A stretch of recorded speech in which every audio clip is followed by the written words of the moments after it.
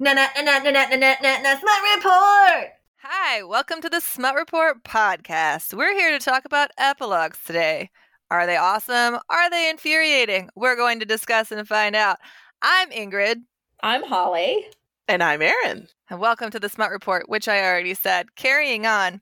We decided to check in today because we were talking about epilogues, because who doesn't talk about epilogues in their day-to-day conversation, and how either infuriating or helpful or whatever they are. And Erin, because she loves to pick this stuff apart, was like, we should do a podcast on it. So here we are. Yeah, I mean, that's basically it. I don't know. Erin, you want to talk a little bit about...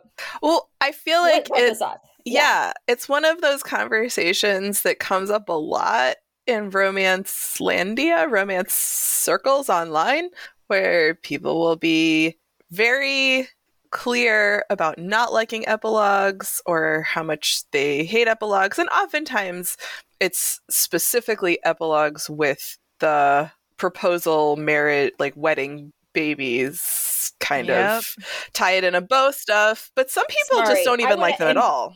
I want to interrupt you, though, because I think it's a very specific subsection of Romancelandia doesn't like the marriage and babies epilogue. I think many people who read romance novels who are not chronically online love them. Love them. Yeah, so, I think that's true. Sorry, I agree with that. I just wanted to jump in on that. And I think we should circle back to the bigger thing, which is whether or not epilogues actually serve a purpose in these romance novels that we're reading. And so just from a nerdy writing standpoint, the whole point of an epilogue, right, it can serve several purposes. And from what I understand, and you guys can chime in, but the purpose of an epilogue is to tie up loose ends. That's one. Mm-hmm. It can be to resolve conflict or plot threads that maybe didn't get resolved to satisfaction during the plot. I'm talking about, like, picture a romance novel that has, or any book really, but we're specifically talking about romance novels here because what other books are worth our time, honestly. But like, picture a romance novel that had a high suspension resolution. So like, there's been a kidnapping. Everybody is like, guns firing. They find each other. Hooray. And end scene, right? So the characters haven't yet come together to talk out what happened or to clear up their relationship or whatever. So an epilogue could serve to draw out or release some of the tension that was not satisfactorily released when the plot was clinched up at the end. That's a completely reasonable purpose for an epilogue. If, for example, it was a high drama relationship between the protagonists and maybe the reader didn't feel 100% like this was, like, maybe there was still like a 10-15% like this is a gamble of a relationship kind of a thing, the epilogue could help smooth that out and be like, oh no, it was really worth it, this really paid off, they have a great relationship, blah blah blah blah blah. So in my mind, those are the practical purposes of an epilogue. That is when an epilogue could be used as a literary device to help improve the book. Okay, so here's another way epilogues are used. Probably less in romance than in other genres, but in a series, epilogues, I feel, are frequently used as teasers for the next book or the next part of the story. Oh, yeah. And I think that happens frequently in romance, actually.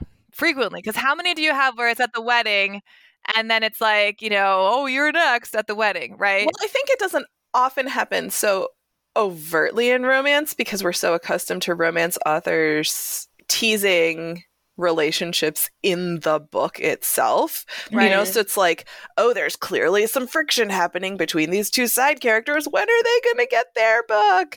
And maybe there'll be some hint of that in the epilogue as well. I can't really think of a specific example of that off the top of my head, but I was pulling up books for our discussion and I thought it was unusual, so I've been starting a deep dive into the Omegaverse because I'm thinking, of course you are. I was like, what is this Omegaverse thing? I was thinking about doing something for this like I did for my motorcycle club reading that's just like, what is going on here?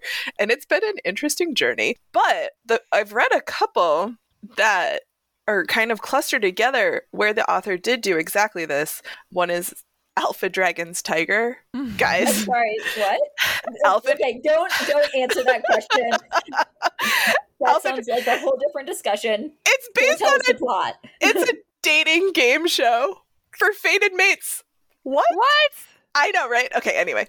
So Alpha Dragon's Tiger. And so then at the epilogue, they are, I mean, it's an Omegaverse book, so there's baby stuff happening there too. But the next brother is very clearly discussed as being the next character in the book. But even more than that, I was reading these books about krakens. And ladies and gentlemen, this is our blog in a nutshell. Yeah. Kraken's Omegaverse, motorcycle books, Dukes. We do it all. And so it's a 5-book series about 5 Kraken brothers who... I didn't know there was such a thing as Kraken Brothers. Also Omegaverse. Why do I feel like Kraken Brothers should have a coffee shop? No, bagels. Or be a band? I don't know. The Kraken Brothers Bagelery. Oh my gosh. I mean, I don't disagree with you, honestly. It would be I think that would be fabulous. I know. But these Kraken brothers, they have a PI type of company, Boring. a security company. Boring. Why aren't they slinging locks? I know, right? Okay, so back to these Kraken brothers. So the 5 brothers are the protagonists in the book, and each brother has his own issue to deal with, but there's also an overarching plot for the 5 books. And so the epilogue in each book not only hints at the next couple and plot, but it's even a different POV. Like they completely switch. The series is Tangled Tentacles. I'll link to it in the show notes. But it switches to the POV of one of the brothers and like fully goes into the next plot and the next problem they're going to have in the next relationship, which I don't think...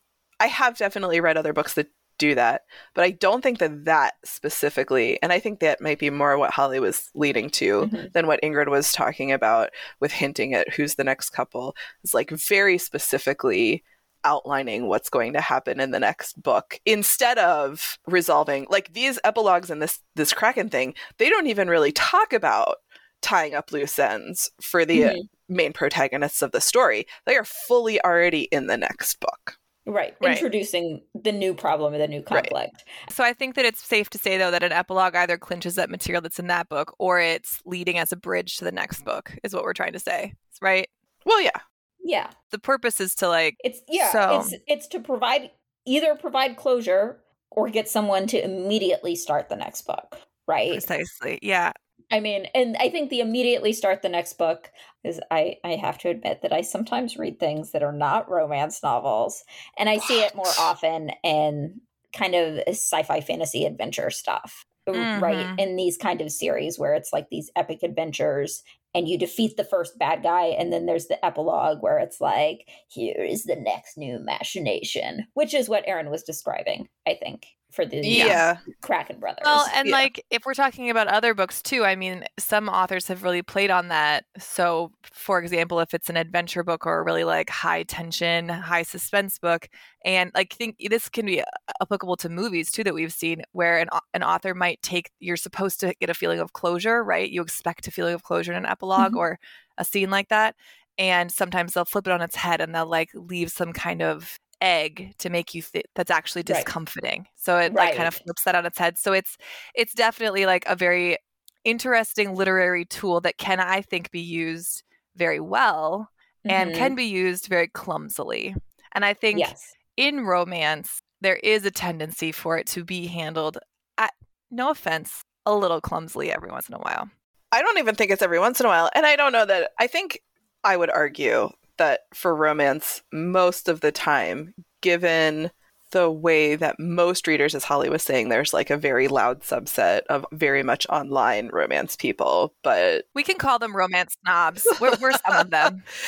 But romance readers in general are probably looking for exactly what epilogues are providing, which is a continuation of that wish fulfillment and tying up the bow of, yes, the happily ever after that hit on the last page when they said I love you, kind of like Ingrid was describing, of like, okay, we're closing the main story arc, but we haven't really got the full resolution and letdown of all of that high emotion. We can now jump into the future and see further happiness and like further continuity of this relationship that we've invested time and emotional energy in. And I think Eloisa James, I think it was when Ingrid and I went to that author talk with Lisa Kleypas, Eloisa James, and Sarah McLean. It was a good one. They all write historical romance and they all do epilogues. Mm-hmm.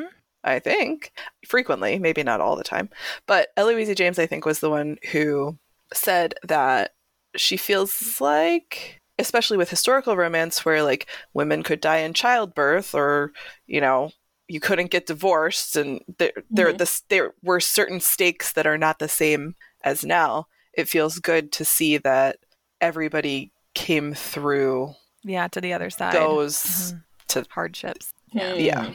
Which, to be honest with you, if I think about it, I tend to feel a lot more comfortable and less irritated with epilogues when they're historical books. And I think that that's probably why. For me, when I say some of them feel a little clumsy to me, it feels clumsy when you're reading the epilogue and it feels like it's just extended afterglow. Like there's not a purpose. It's not sealing anything up. It feels superfluous.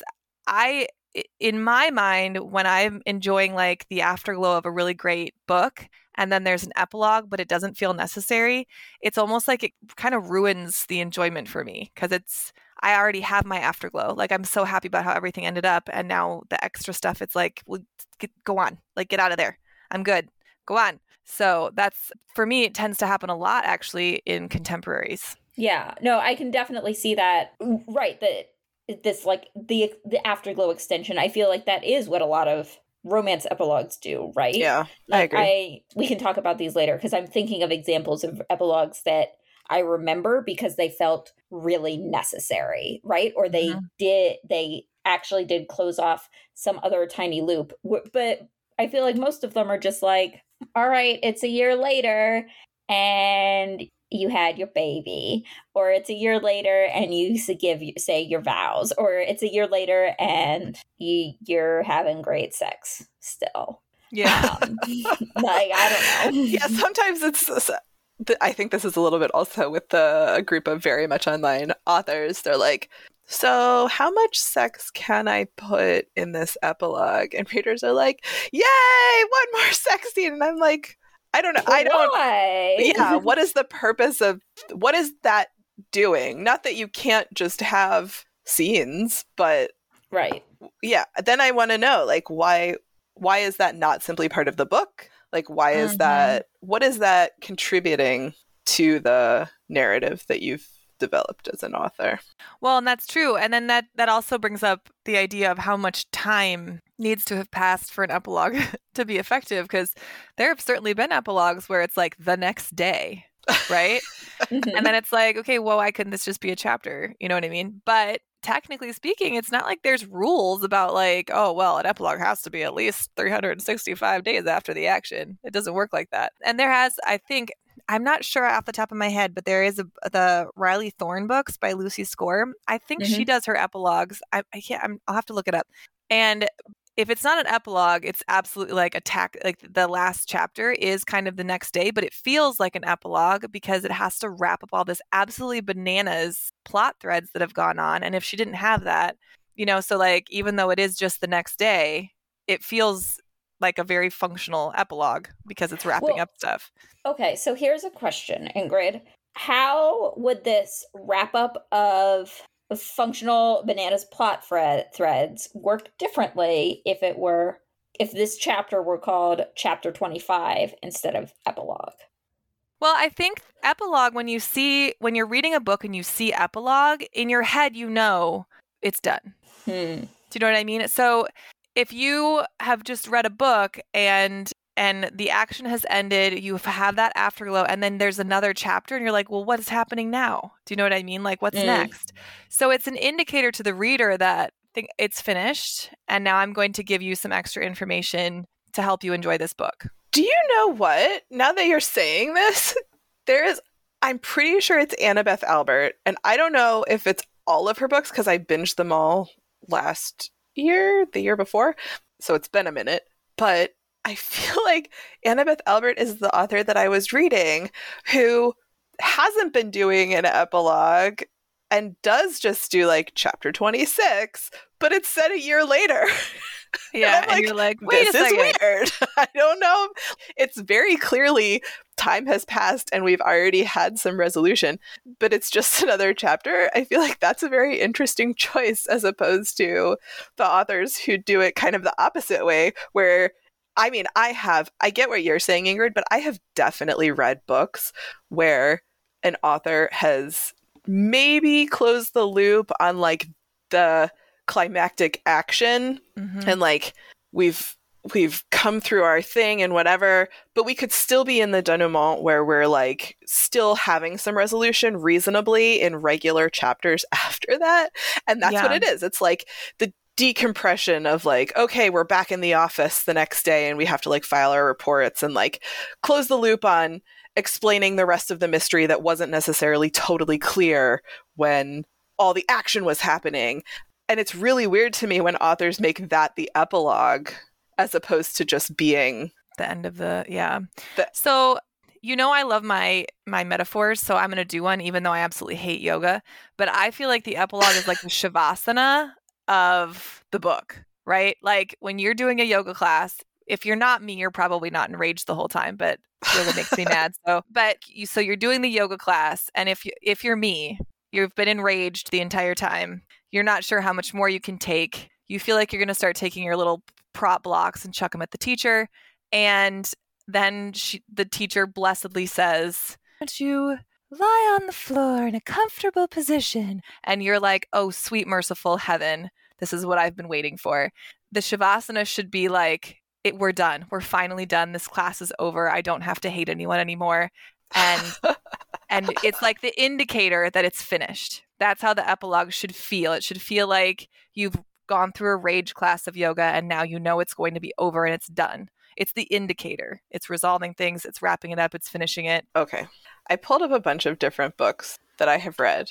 I actually have been going through my books and like, I don't remember if this had an epilogue at all.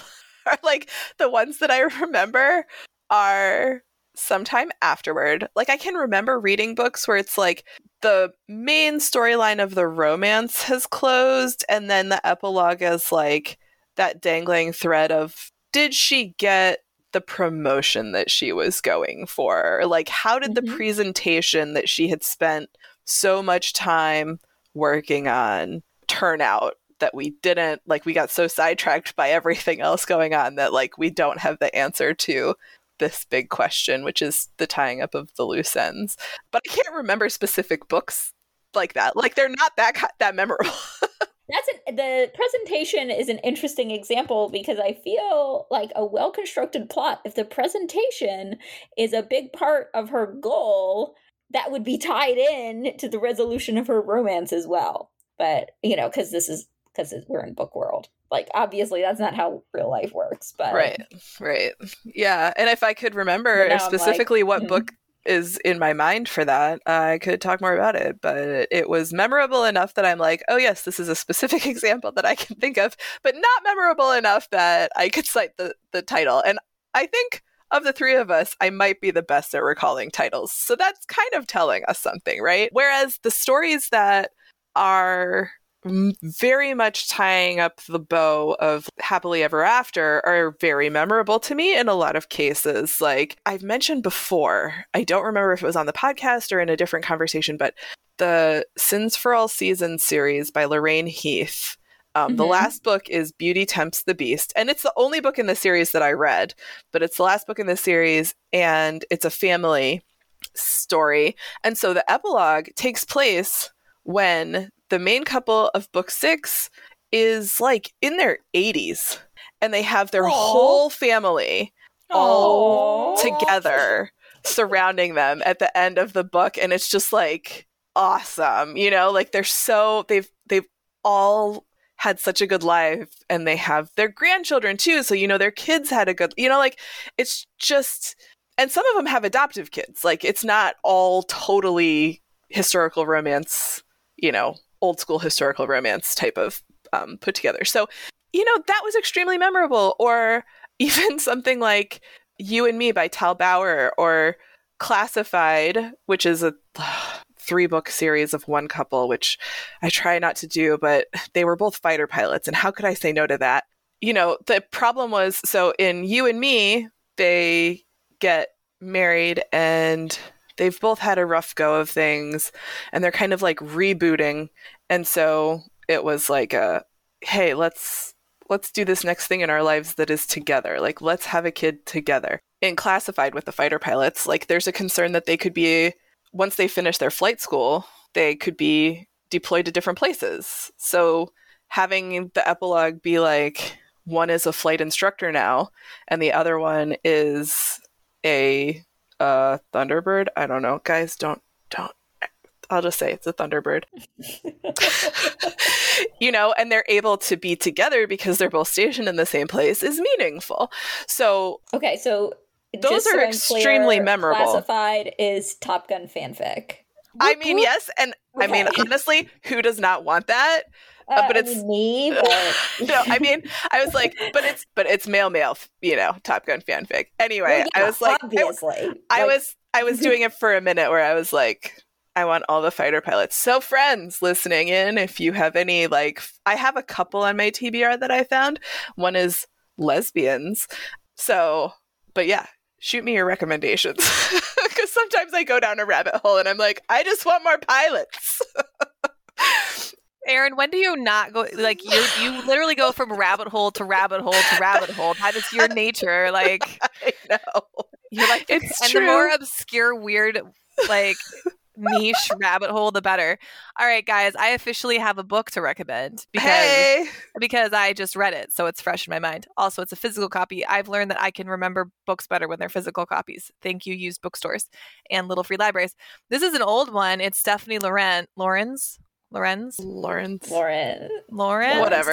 Anyway, it's a Bastion Club novel. It's Captain Jack's Woman. So just from the title alone, it's probably old school. And it's 1997. But anyway, it has an epilogue that is really well done. And yes, it does have a baby involved in the epilogue. But I think the overall purpose of the epilogue here is that in the plot, the Lord, the, hero, Captain Jack has been, he's the new, I don't really remember what his title is. Let's see if it's on the back. It doesn't, because Captain Jack's way more interesting than Lord Hendon. But anyway, Lord Hendon has been tasked with outwardly to the public of taking down this smuggling ring, but he's actually the leader of the smuggling ring secretly. Awkward. But it turns out it's on purpose because the point is that they're trying to double cross French spies and stuff. So it's actually pretty juicy. But anyway, Kit, the heroine, stumbles across a band of really bad smugglers one night. And anyway, so she ends up helping them because they're so inept that she's like, dude, guys, you're going to get caught. You need to let me help you. So she ends up being elected the leader of this little inept band of smugglers. But the point is that throughout this whole thing, he doesn't know that she's a lady. She doesn't know that Captain Jack is a lord and is actually the lord who's being tasked with taking down all the smugglers. He convinces her to join his band of smugglers so that they don't, water down the competition or whatever. So anyway, it's very interesting. But the point of the epilogue is that they're trying to take care of these smugglers who are all good-hearted smugglers and everything. So the end is them revealing the truth to all the smugglers and wrapping that whole plot line up with a bow and stuff. So it's not just the baby part, it's that too. All right. Well, if we're sharing our recommended good epilogues or epilogues that work really well, I have one contemporary, one historical that both just in my mind. Yeah. Right. And so one is End of Story by Kylie Scott. And that came out January last of this year. year. Oh. Was it already this year? Yeah, it feels so much longer ago. Yeah, I think it was January 2023. But the premise of this book is a woman hires a guy to do some work on her house, and they find in the wall a divorce certificate with their names on it, dated 12 years in the future. And he thinks she's pranking him, and he's the best friend of her ex-boyfriend who was really awful to her. So that there's a lot of drama between them. And then the love story is them, this is like this forced proximity of, okay, well, let's work together to figure out what is going on with this. And they're like, and she's like, well, I don't want to get married. So like, obviously this can't be real. But the epilogue then takes place on the date that was on the divorce certificate. So it's 12 years in the future and they're happy and they're happily married. And he's just like, hey, do you know what today is? And she's like, Tuesday. And he's like, no, it's the day. And it's just kind of a snapshot of their life and how they, I guess, were able to change their future by learning how to communicate with each other, basically. But it's like, it ties up this whole mystery that is the impetus for the entire plot. Yeah. And the other one that also sticks in my mind is It's in His Kiss by Julia Quinn. And that's with the necklace. With the necklace, right? That's Bridgerton book number 7 featuring Hyacinth. Yes. So, you know, people who watch the TV show, Hyacinth is like one of the little ones that gets no screen time. And she becomes interesting eventually, many years later, I guess. But her whole story is that she is like looking for this lost necklace that's supposedly hidden in the walls of this townhouse. And the epilogue is their daughter, spoiler alert, finally finds the necklace. Well, but it's even better than that, right? Because she's still looking for the necklace. She's like, it's gotta be here. And her husband comes in and he's like, hey, honey, you're adorable. No, right? But the epilogue is told from the daughter's point of view. But they like come in and she's still looking and he's even like, you're so sweet and I love you so much. Like, come on, let's go snuggle. And the daughter's like, Mom and Dad are weird. So right, but the daughter finds the necklace and then like hides it back in the wall and is like, this is my secret. Right? So it hits all the beats. It like shows the couple. It resolves the mystery that was the impetus for bringing them together. It shows their kids, and the same with this Kylie Scott, right? It shows their life with their kids, them being cute together, while also resolving this bigger picture thing. Yeah, but so saying that, I feel like most epilogues or most stories don't have that. They don't. That big mystery. Yeah. Or that impetus that's still kind of hanging over the characters where you need that passage of time to show the difference. Does that make sense? Yeah. Yeah, those are two. Well, I haven't read the Kylie Scott, but once you said It's in His Kiss, I'm like, oh, yes. 100%. I remember that epilogue. I don't remember a single other epilogue except for one of them where they're like playing croquet or whatever, Pall Mall. I'm like, whatever. But that one is the one. Mm-hmm. Yep. Yeah, it's interesting. I really would be curious because I work with authors too, but I really would be curious sometimes to hear what the choice is to put some of the epilogues in. You know what I mean? When they just feel kind of superfluous and frustrating. Because why is it frustrating? It shouldn't be frustrating. Sometimes it is. I don't need this. It was perfect the way it was, and then you added too many sprinkles or something. You know what I mean? Yeah. Okay. I mean, so I have a theory. And my theory is that it's really hard to say goodbye. Yes, that's what it is. Well, I don't even know if it's the authors themselves saying, okay, so here's a weird thing. I love an epilogue. I love to stay with the characters. I will never forget the book Honey Trap by Astrid Glenn Gray for a couple of reasons. But one of them is because they finally get back together and then it's over. And I'm like, but we spent so much time being separated. So what you're saying is, and then it was just over. You really wanted an epilogue. To be with those characters a little longer when they could still have their happiness, when they weren't dealing with all the other stuff that was going on. And I think that this is a common thing for a lot of authors where they're like, well, now they've got it. It's like I don't know, maybe this is not the best thing to say, but maybe it's kind of like the theory of you're put on this earth to accomplish that one thing, and then when you do, you die. Kind of an idea. It's like they fall in love and then it's over. That's the end of the story.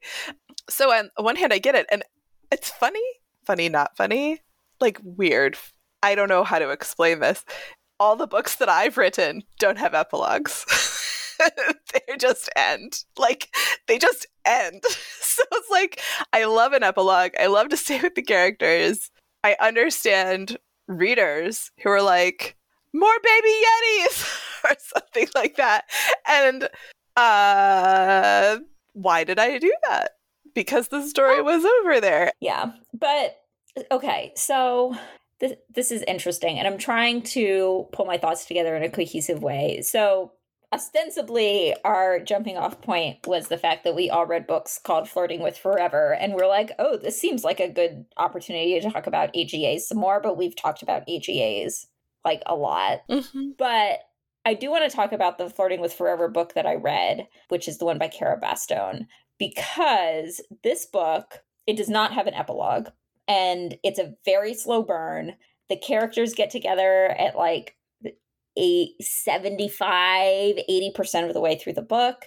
Like, it's a courtship book, right? Mm-hmm. And as they finally get together and they have their moment of connection and a fight, and then they resolve it, and it could have just ended there, but there's like another 20% of the book which is just them being smoochy, which is, reading it as from a reader standpoint, I'm like, well, there's no tension left. Like, they solved the problem of what was keeping them together. Yeah. You know, I mean, they address the heroine's relationship with her mother. So, like, there is another piece of plot that they do, kind of. And I want to say I did really enjoy this book. It's like, it was really great. But the last 20% is just them being happy and boning. And I'm like, well, could this have just been an epilogue after they finally got over it and had sex for the first time? Yeah. So this is one of those things that I think is like the romance question mark. Because with a slow burn, I love a good slow burn. And with a slow burn, like you said, it's the courtship. All the tension is in the not knowing. So it's a completely different equation than any kind of story involving sex right off the bat. Anyway, a slow burn just is doing a completely different thing and how the emotional intimacy plays out. And I mean, I think that also can impact, since we're talking about epilogues, how the epilogue is supposed to work, right? Like Holly, in your example, the epilogue, there's not a need for an epilogue because the resolution is coming from a different place. Right. They had the resolution, and then you got the afterglow, and you got the bonus sex scene already. It was a good bonus sex scene. And, and you get the bonus I love you. And so everything is really wrapped up. And I mean, I could imagine that there were readers who were like, but I want to know if they had a baby. Because like the question of fertility was kind of a looming thing. So I could see where some readers would want that, but I'm like really glad that it wasn't drawn out even further. Yeah. Well, and as we have said, I think at the end of the day, for me, it's on a case-by-case basis. Like, I do love an epilogue. I love to stay with the characters, especially if I loved the characters. I want to be there with them for as long as I can hold on to them and, like, hold on to that happiness. But there have definitely been times when I've read a book and the epilogue was, what did you call it, Ingrid? Just plugging in what it seems like romance readers want. Like, oh, I have to put in this epilogue that's like, I'm getting down on one knee to propose to you. When, like, that wasn't necessarily the big emotional thing in their relationship. Or, actually, in my Omegaverse quest, I also read a series of friends, and they were very tied together. So they all showed up in each other's books. But the epilogue for the last book, oftentimes in romance series, especially when the characters are very tied together, the epilogue will show like everyone's resolution in the last book. But in this series, the book, it was only for this one couple. And I found that very unsatisfying. Even though if I were reading it as a standalone, I probably would have found it very satisfying. Right. And if you were reading it as a standalone, you would have been like, why are they telling me about all these other people that I don't care about? Right. So that was purely based on like how I read the whole series and engaged with the series of books. So, and like Boyfriend Material is a great one where it ends maybe rather abruptly. They're on the stairs after their fight and agree to give their relationship a real try, and that's it. And it was extremely satisfying. Maybe So- not the best example, because then he wrote a whole second book. But he doesn't usually do sequels. Alexis Hall doesn't usually do sequels, and he doesn't usually do epilogues. But then we had the whole conversation about husband material. And I mean, when I wrote my review of husband material, I was like, it's hard to go back to a book, because once the author takes you back to the characters, that's canon, and you don't get whatever you made up in your head for what's happening later. So I guess it's just interesting for me to like think about what works for me and what doesn't. Like, I can't make a blanket statement about it, I feel like. All right, Ingrid, make a blanket statement. Well, that's because I think it's a tool. Epilogues are a tool. So I guess my blanket statement is actually more aligned with Aaron. I know. I know. I don't know if you were looking for rage. That I don't really have any rage either. I mean, I agree with Ingrid that it's a tool and I think us expecting every romance author we read to use every tool in their tool belt perfectly is ridiculous. But you should, romance authors. Listen to us and use your tools perfectly. So yeah, that's what I have to say about that, because we're geniuses, obviously. We have all the answers. We have all the answers to all the questions about everything you should do with every romance novel. Any questions? No, we will not be taking questions. That's just my blanket statement. I approve. Well, I appreciate this discussion. I feel like it was nicely nuanced, as opposed to just Nuance is what being we do, ragey. unless it's about Duke. Yeah, if it's about Duke, it's pretty cutthroat. But...